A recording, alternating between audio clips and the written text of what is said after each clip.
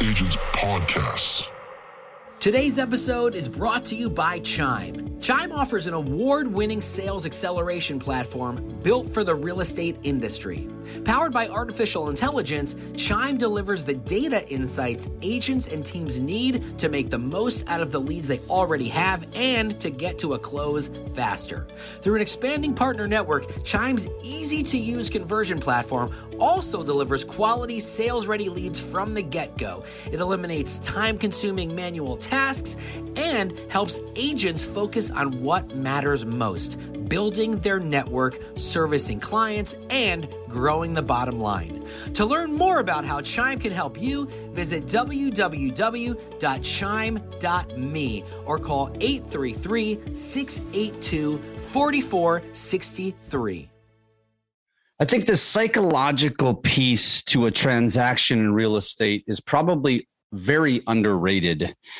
And it's something that most real estate agents should probably take a lot more serious when they are working with buyers and sellers, because it's very emotional. And today we're gonna talk about that. We're also going to talk about New York City real estate, because our guest today comes from New York City. We don't often talk to Northeasterners, so this is going to be fun. He's going to talk about the difference between investing in a city like New York versus anywhere else. And I know you West Coasters are probably thinking right now, oh yeah, you think New York City is better than LA? Well, I think our guest today is going to talk to us about that, and also how brokers can help investors with sizing up apartments and working in high-rise buildings.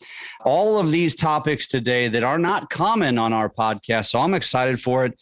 We've got Scott Harris on the show. He's also got a podcast called Finding Home. He's done over $1 billion in volume in his career, which spans 20 years.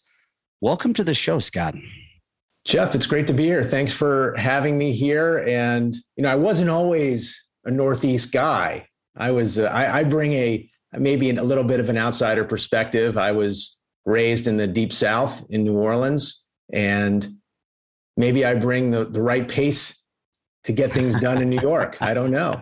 Well, as a Midwestern guy, and we have offices all over the country. I'm actually in the mortgage space, and so we span literally every coast, and so I get to work with people of all different backgrounds, and it's interesting to see the different dynamic in humans. And I'm Midwestern, so Midwestern tends to be more down home and just kind. And you coming from New Orleans, you probably can appreciate and understand that, but we always tease Northeasterners, as you probably know, because you live and breathe it.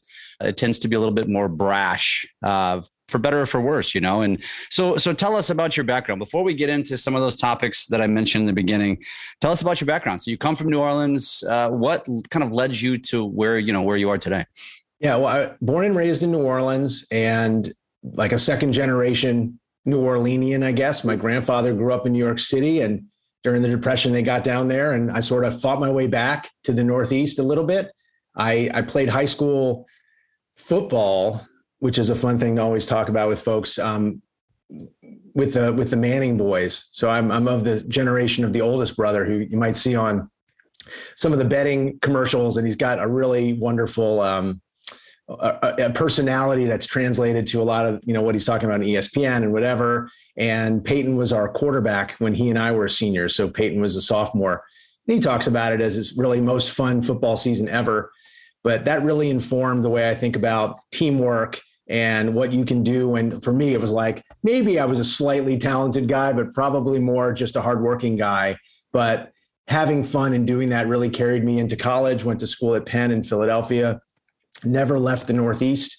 I spent, and to kind of detour from football and stuff, I actually am a singer and a performer. I spent the first 6 years out of college touring with a vocal group as a singer and writing music and touring the U.S. And then when that there was a natural stopping point there, I moved to New York in 2002, and for the last 20 years, I've been doing real estate and the music business and all of the other things sort of informed the way that I think about getting deals done in New York, and most importantly, how I think about the people behind the deals.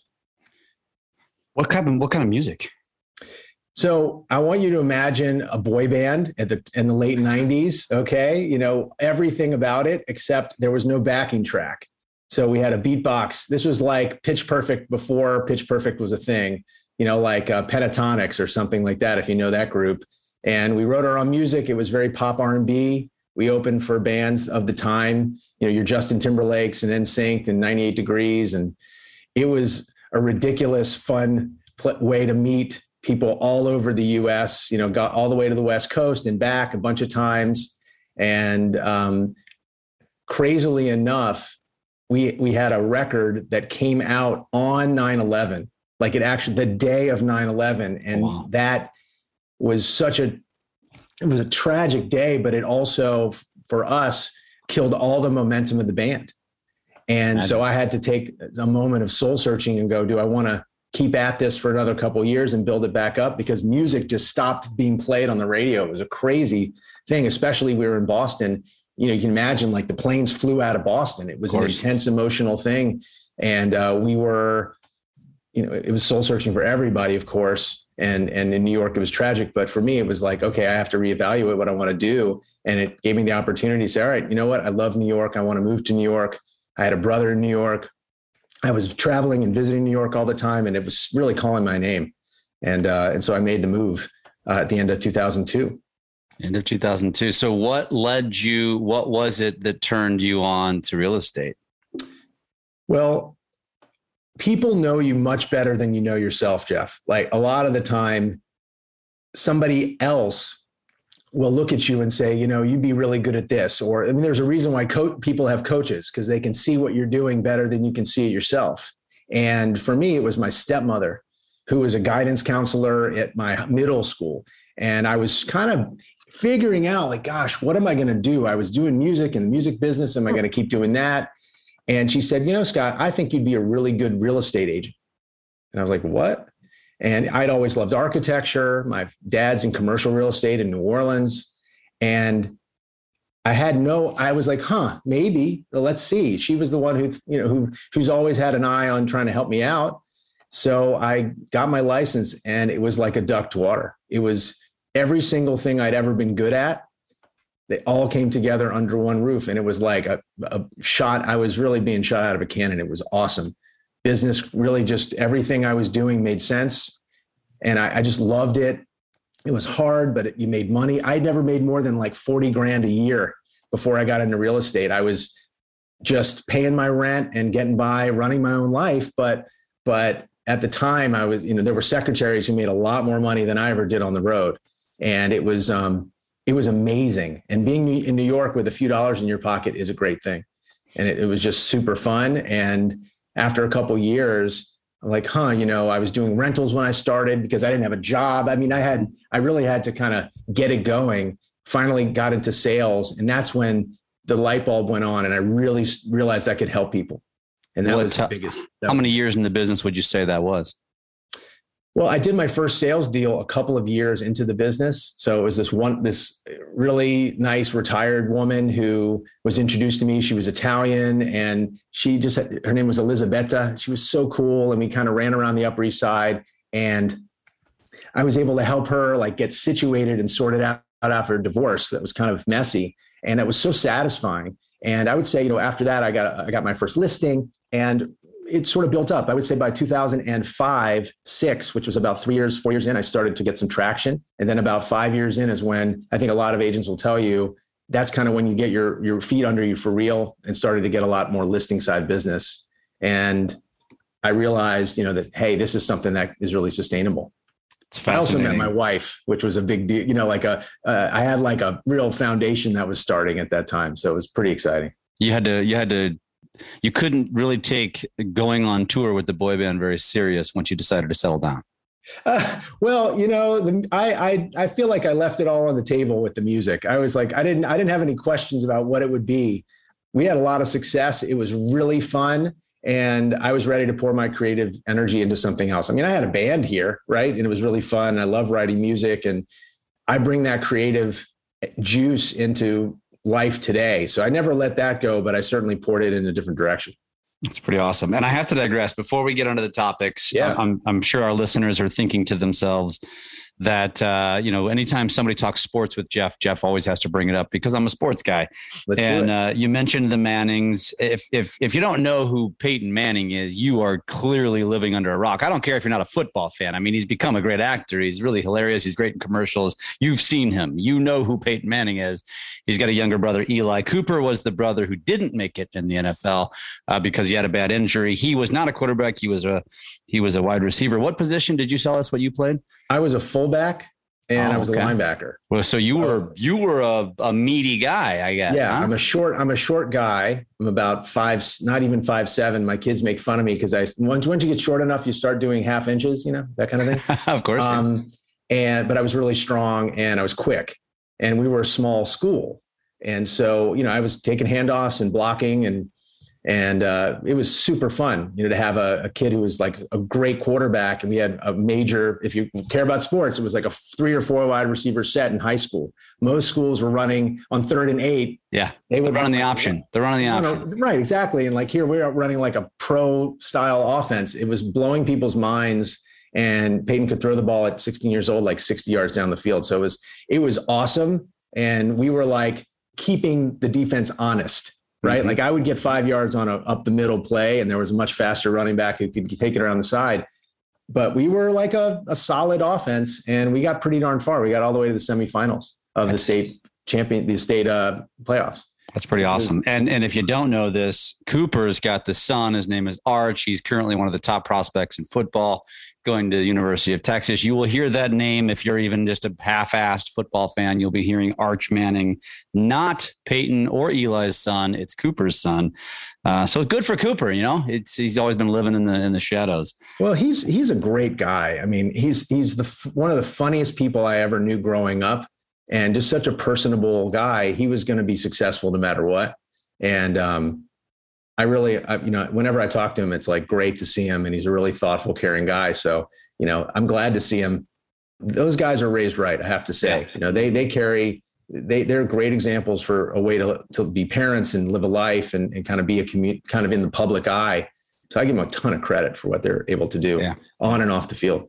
We could probably talk about this for an entire episode, but I don't think our audience is here for that. So let's digress over to the real estate side. So, it started back in 2002, and I think I read by, 2014, you were ranked in the top, 250 list in the entire United States. You were very high up the list in New York City. That's not easy to do. I mean, we're talking about one of those cities where, obviously there's how many hundreds of thousands, if not millions of real estate agents.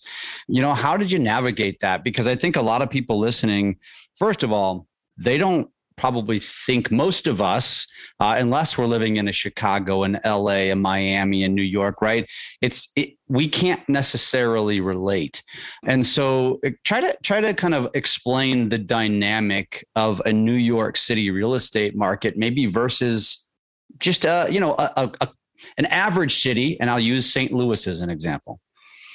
Okay, sure. So the biggest difference between New York City and another market is that it does first, the whole way that the deal is put together is very different, but it requires, you're doing bigger deals, but fewer of them usually. Mm-hmm. So every deal, if I do 60, 70 deals a year, and that's on an average of, let's say 2 million a year, or 2.25 or something like that, you get a sense of the scope of the number of deals versus the actual sales volume. That is quite different than another market where the average sale price is $300,000. So what it allows us to do is make it very focused on the people and the relationships. It's not about the transaction, right? And so I don't have to crank out a zillion deals to have a really fabulous year and to allow myself to build out it's a real high touch business in New York in a way that I don't know other markets are. And I've engaged with incredible agents in Phoenix, in New Orleans, and the pace is a little different. But what separates New York is that the people I'm talking to are all incredibly successful, hardworking. The average income is at least $1 million or 700,000. We're talking really high people in the 1%, in order to afford even the smallest apartments. So we're in a very narrow, like a very high kind of part of the weather system here. And it just enables me to focus on what I'm pretty good at, which is the strategic thinking and the relationship building, and frankly, just the resourcefulness. Like I'm a problem solver, and that extends like to everything. So the way I built my business was really just being a curious guy. Like if I'm it's like almost like my life is a podcast, right? I just asking questions of people. I want to learn about them.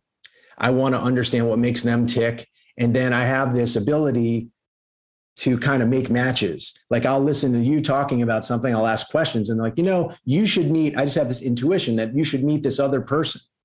And when I started to do that, I was doing that for my whole life. I was always making matches and connecting people. But when I got into real estate, something happened, and it was like, oh, this actually is value adding to people's lives. And all of a sudden my business was growing. So it was just, I found this thing that also made money. Like the deals happened because I was always helping people that, oh, you know what, Scott, you're doing real estate. You should meet this person who wants to buy or sell. And it really started from being curious about people, what makes them tick, how can I help them? And it was almost never about real estate. Like real estate was like 2 or 3 on the list. Mm-hmm. It was always like, who are you and what makes you tick and what makes you awesome? And why are you great? Like just learning about you. And then by extension, the real estate just grew. And I don't want to like discount it. I was super follow-up guy, super persistent, patient.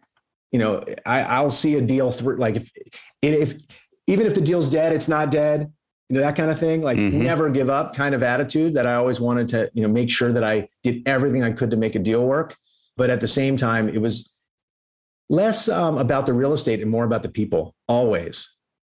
It's interesting because I think a lot of people would hear what you say and say, oh, that sounds amazing. I have to work 5 deals to get to your one. Why wouldn't I want to work smarter, not harder? But the reality is, if it was that easy, obviously everybody would be doing it. And the reality is a lot of people do chase that dream. They do fly out to LA. They do fly up to New York. They do fly to these big markets because they want to work quote unquote smarter. But the reality is there's more competition. It's harder to get that one deal. When you get that one deal, you need that one deal. When you have 5 and you lose 1, you're not going to die. And so I just wanted to lay that out there for somebody who's thinking to themselves, I got to get the hell out of Bumpkin, USA and go move there. I would argue it's probably harder, even though it sounds appealing. It's probably 10x harder to survive in a market like that. And so the one question I would have for you is it's twofold question. One, as you were making your way, so really from that 2004-ish to 2014, where you really were at the pinnacle of success. And then, so let's start there. Like, what would you say defined your success? What was a niche? And don't tell me something cliche like I cared about my customer or I had neurotic follow-up, because that's all duplicatable. What was unique, would you say, for you back then? And then I want to fast forward after you answer that to what now you think defines you today, because the world has evolved. A couple things that have always stuck out. One is in about 2010, I was on a team when I moved from the Corcoran Group to Brown Harris Stevens, where I am today. And I had my wife and I had our second child. I was like, I have to hire an assistant. And pretty soon after that, I left the team. I left the team I was on to go on my own. So that was a huge that was a big power move on my part, right? I needed to make my name for myself at my firm, in the marketplace.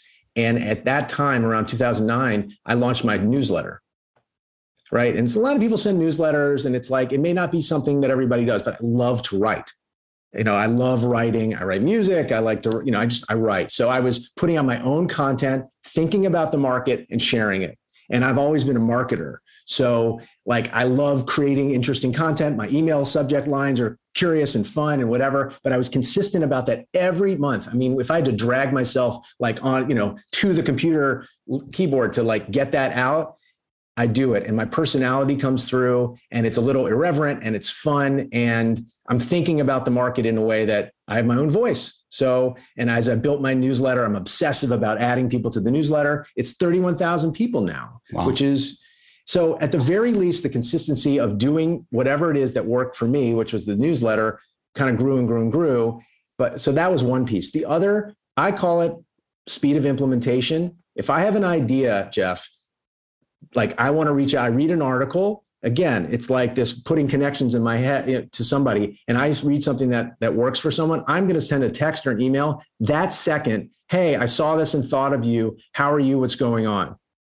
Okay. And you would be so shocked at like people. I know I don't want to get into cliche because I know you're saying like you can go read the $1 Million Real Estate Agent and it says do your 33 touches or whatever it is. Right. But for me, it was like the earnest, interested connection between something I did, that I thought about somebody. And it is really, I used to be obsessive about going through my lists. I kept, I'm really organized because I'm an ADD guy and like I need to have super amounts of structure around me. So I get obsessive and I go through all these lists, and I'd have a list of buyers and sellers and, rank them and everything else. I'd go and look at the list and I'd say, who on this list? I'd scan it. Who do I want to talk to? And it like trusting that something was going to guide me to like the 3 or 4 people on that list. And then I would reach out to them right away. And I know it sounds crazy and like maybe hard to duplicate, but like, that's what I did at a consistent basis. And it was just crazy. Oh, I was just thinking of you, Scott. And then like a piece of business would happen. Right. So I know that's a long answer, but I don't know if that's what you're looking for, but it grew and grew and grew. And I just, that and just staying in constant contact with people. Sure. In 2014. Well, there was 2 pieces of it that I think are important. One is, and I want to ask some follow-up questions to the newsletter.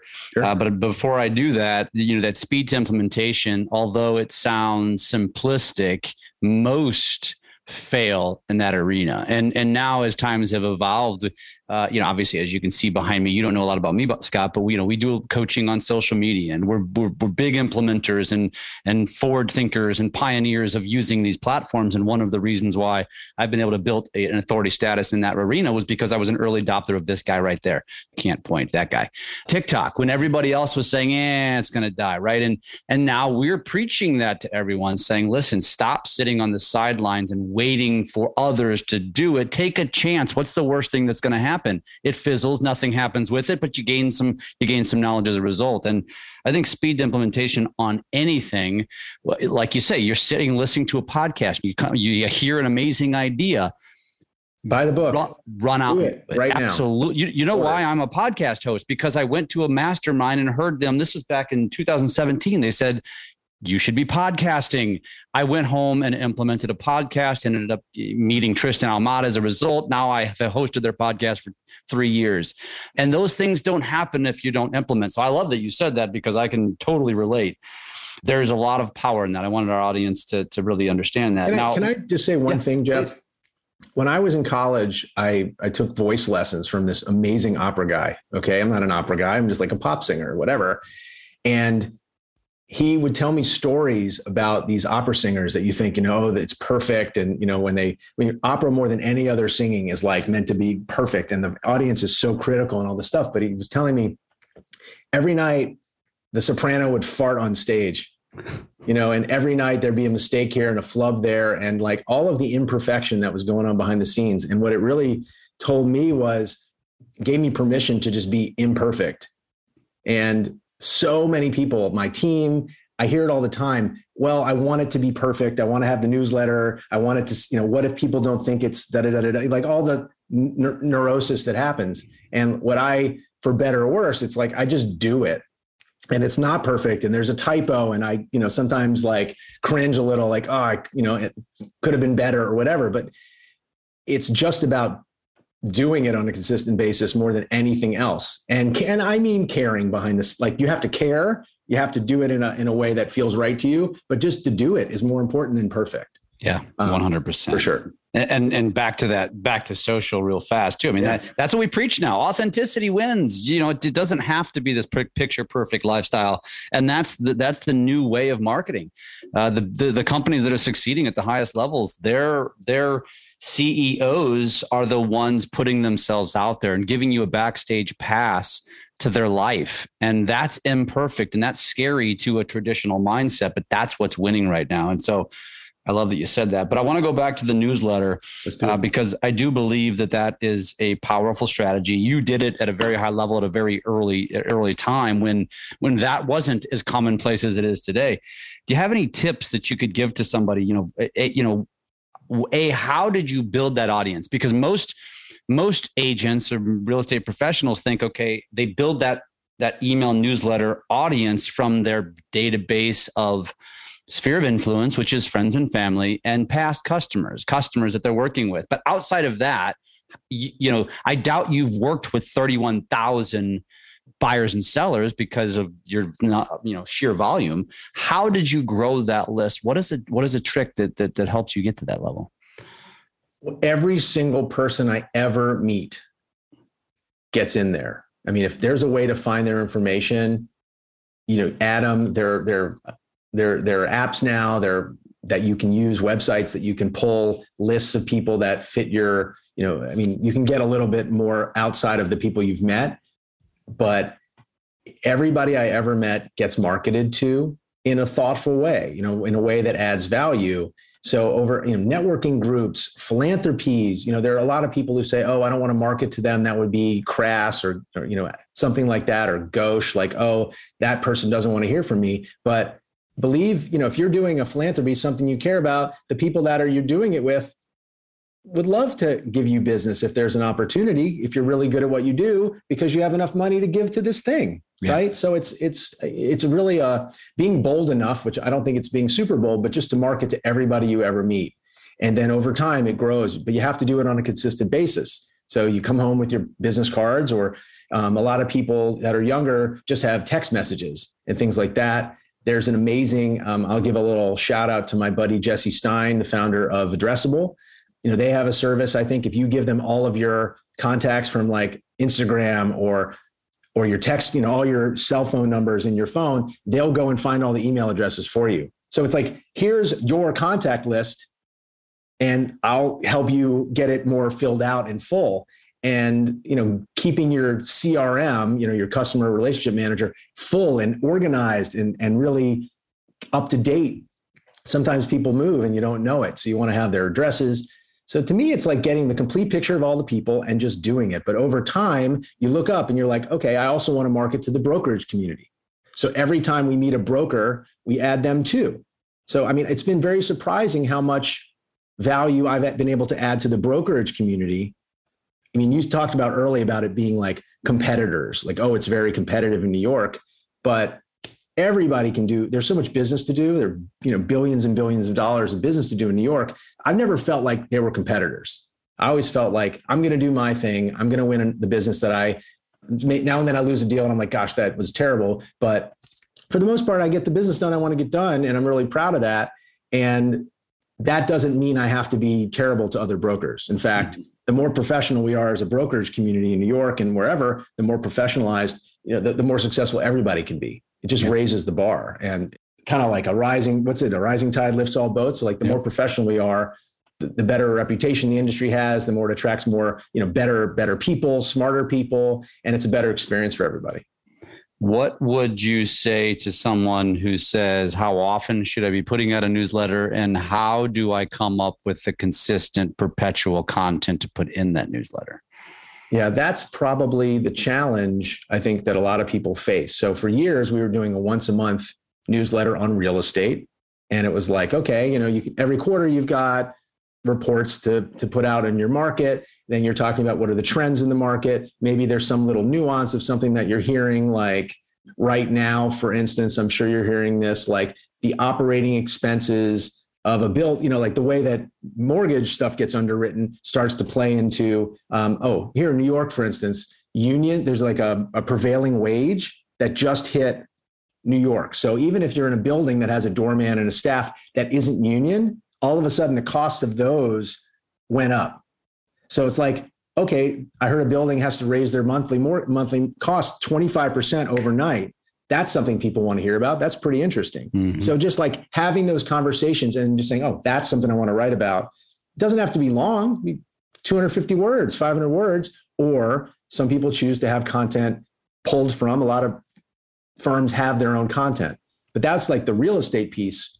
About 3.5 years ago, I was having so much fun. I always tell people what I'm excited about: books, music, gadgets, whatever, that I decided I'm going to launch just a lifestyle newsletter. I call it the Wiser: words, ideas, sounds, eats, and random stuff. So it's like an acronym. Nice. And I was very scared, but I said, I'm going to do it. I started just sending the same email newsletter to the same people. And I do one on the 15th and one at the end of the month.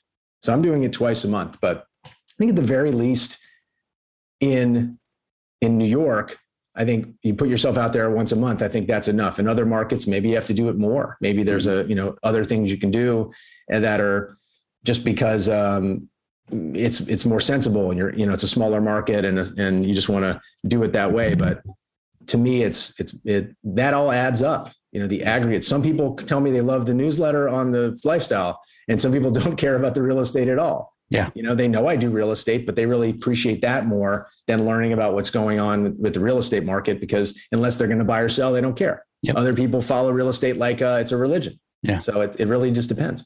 I would argue that probably the majority of that audience much prefers the Wiser newsletter to the real estate one, just because it is just more interesting.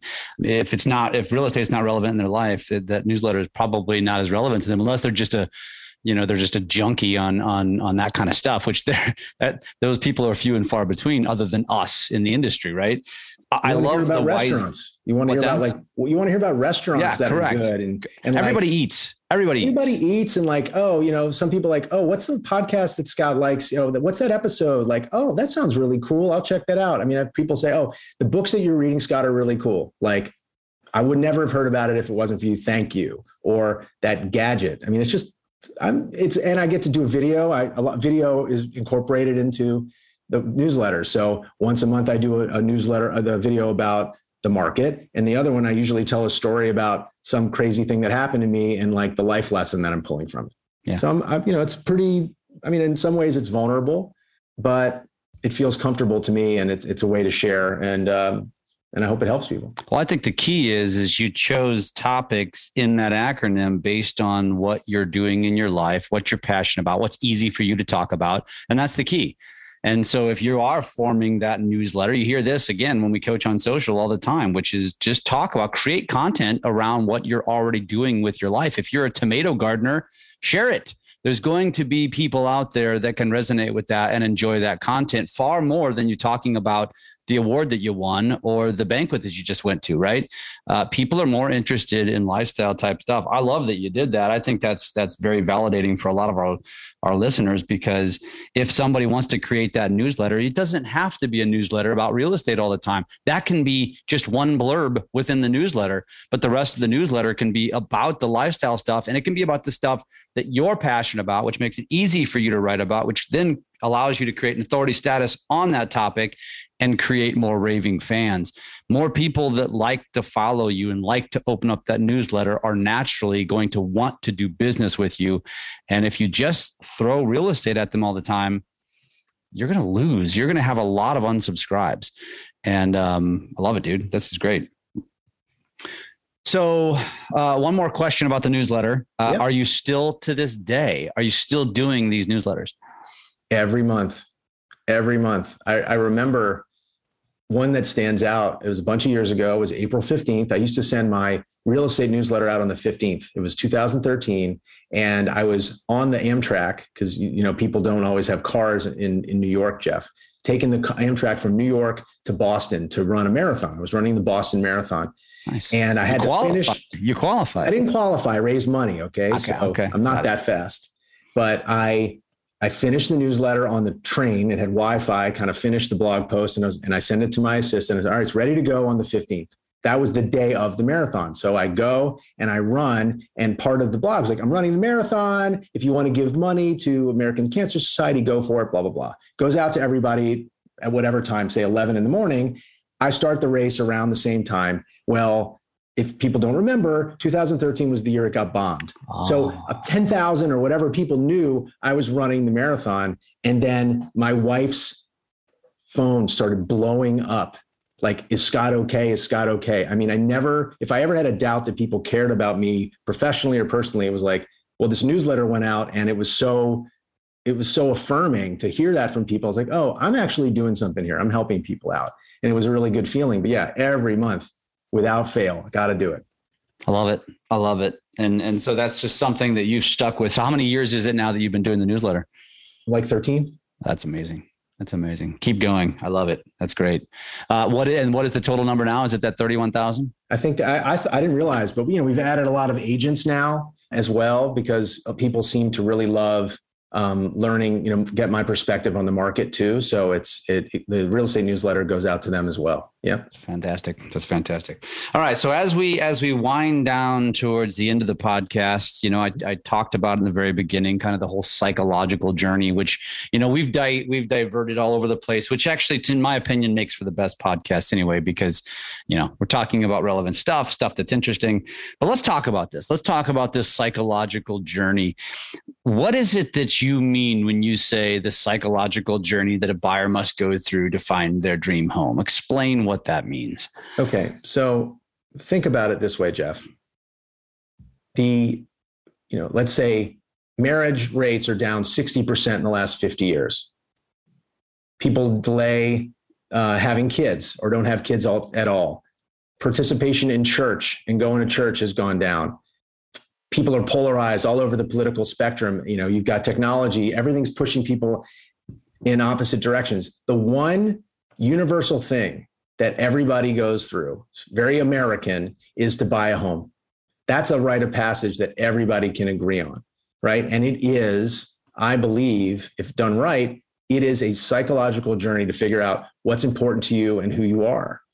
And a good agent along for the ride can really provide the guidance to get somebody into a home that isn't just their dream home. Like, what is a dream home? It's much more than brick and mortar. That's why I call my podcast Finding Home. I'm meeting people who are passionate about, they found something that they love in life. And I think a house, the four walls of this house that can really support somebody in their life journey. So they work together. And to back up, when I was a kid, my parents got divorced, and I had a broken home. And for years and years and years, that was something that I dealt with. And when I got into real estate and I started getting these people that I was helping to find a home that really worked for them, I realized, and also in finding my own home with my wife, was that real estate for me, it was that I was helping me fix my broken home, right? Like literally. And so I think that what we do as realtors, as real estate agents, as brokers, whatever you call it, wherever you are, to me, it's a sacred mission to help people go through that journey together. And it is a psychological one. I was a psych major, and then I became a psych minor for reasons we can talk about another time. But the people aspect of this and what people go through and all the baggage and issues that show up in the middle. No real estate agent doing this well will not say that you're kind of a therapist first and an agent second. Maybe you got to motivate people to get out there. You're a coach, then you have all this expertise and you got to know when to say the thing at the right time to get people comfortable with the decision. And then, oh my God, all the crazy stuff that goes on both inside your head and in the deal is a hero's journey. It's like a Disney movie at the end when, you're not the same person you were when you started. And if you do it right, you got a house that really works for you and who you are in your life. And then later on, maybe it's time to move on, but it is 100% a psychological journey. What is one piece of advice that you would give to a real estate agent in that regard, in order to kind of help those buyers navigate that piece of this process? Well, we've been talking a lot about marketing and newsletters, right? You have to establish your expertise to get the phone to ring. Okay. But when you sit down with that buyer the first time, it's not about your expertise anymore. It's not about you anymore. It's about the person and and that buyer or seller in front of you to take action. You have to be a coach. I had an amazing high school football coach. He can coach the Mannings and help people get to success. And when I was like a scrawny 14-year-old kid, he put me in the game at the end of a half, and I had a great play. And he called me out in front of everybody. He was like, look at what Harris did. Like, that's what you guys have to do. Get fired up like you're playing flat and all that. That alone, that one little inspiration carried me, to be a captain of the football team and all of that stuff. We have the potential to be an inspiring figure in the lives of the people we work with. So I would say, make sure you know which hat you got to wear at the right time. Because if you go in there trying to be an expert and look at me and how great I am, you're not going to connect with the people that you're talking to. So as it relates to connecting with them, are you essentially suggesting that a real estate agent, feels like they have to go into a transaction with all of the data, with all of the stat sheets, when in reality, you should be digging deep on understanding what makes people tick and what drives them, what their passions are, what their why is. That stuff is arguably more important than the stats on the sheet.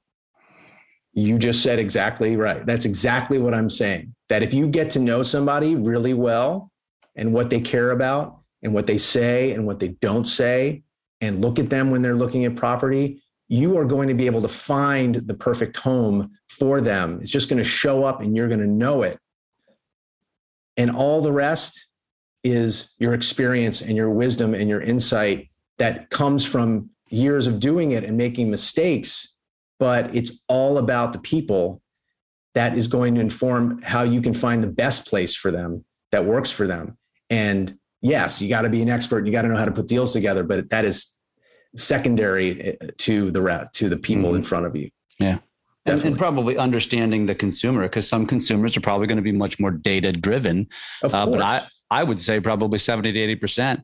You go sit down at that listing presentation or with just an introduction to a buyer and start asking them questions about their interests and their family and their kids. And you're probably going to make a much stronger connection, have a much longer conversation. And they're going to walk away from that having this feeling of, I just feel more connected to them. And it isn't about real estate.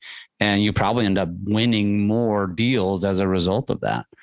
Yeah, you have to know which people need data to make decisions. Mm-hmm. And I mean, I'm sure a lot of times one person in the relationship and the other person are not the same personality type. So you not only have to hit on the data, but you also have to hit on the emotion. So it requires pretty deft kind of navigation.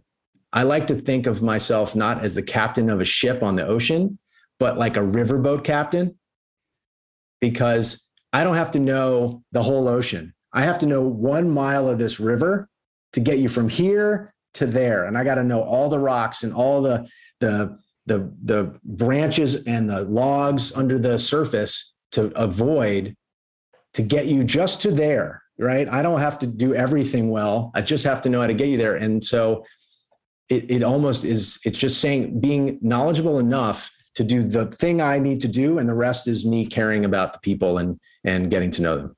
Yeah. I love it. So in closing, what would you like to leave our audience with?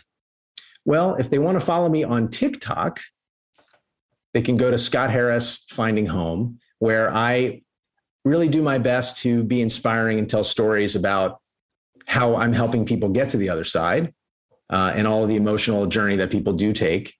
It's fun to be a teacher on TikTok. I call it the self-help TikTok. That's kind of where I like to live. So they can go there. If they want to learn more about the writing, they can go to harrisresidential.com and check out all the things I'm thinking about real estate. And if they go on Medium and look for Scott Harris, look for The Wiser, they can find the things I'm writing about that aren't related to real estate too.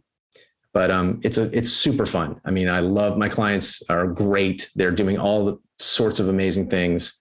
And New York is a fun market, but I've really got a tremendous respect for the agents across the country who are slugging it out every day. And if they can make it about much more than real estate, hats off to them, because it's a fun world we live in. I think we have a role to play in making America a little bit better, frankly. I love it. Well, you have a new follower on TikTok. I just went and followed you. So you'll see my name pop up there. The last thing to the podcast is Finding Home. And Yes. is that on all mediums on iTunes? And the everywhere? podcast. Yes. Finding Home. You can go on Spotify and everywhere where you listen and subscribe there. I will tell you, I'm interviewing like most decorated award-winning like vocal guy who does books on who like the vocalist for books, or a guy who wrote an incredible book on the Electoral College, or people who ran the Food Network, or CEO. I'm interviewing the CEO of Brown Harris Stevens today to talk about lots of things that aren't related to real estate, but it's all about amazing people doing really different cool things from across the spectrum. So, and we try to tie it sometimes to real estate, because real estate's part of everybody's lives, Absolutely. It absolutely is. Scott, this has been an awesome conversation. Loved getting to know you, and I hope we get to stay in touch, and looking forward to continuing to watch your journey. And now that I'm following you on TikTok, I'm sure you're going to show up on my feed every so often. There we go. I got to wear a cool hat like what you have on today. It's a part of my brand, man. I love it. I need one of those. It looks like it's your, I want that raccoon. I love it. Yep. That's our Drunk on Social Facebook group. It's another conversation for another day. Jeff, thanks for having me here. Absolutely, brother. This episode of the Lab Coat Agents podcast is brought to you by RedX, the complete real estate prospecting solution. RedX offers high-quality lead data on expireds, for sale by owners, vacant rental property owners, pre-foreclosures, and geo leads, the #1 data source for neighborhood prospecting. You can also filter, organize, and call your leads inside Vortex, the all-in-one lead management platform, free with any lead subscription. With RedX, you get more than just phone numbers. You get all the tools you need to connect with more homeowners who are actively looking to sell. RedX is offering our listeners $150 off. Just go to redx.bz/LCA. That's redx.bz/LCA to sign up for RedX today.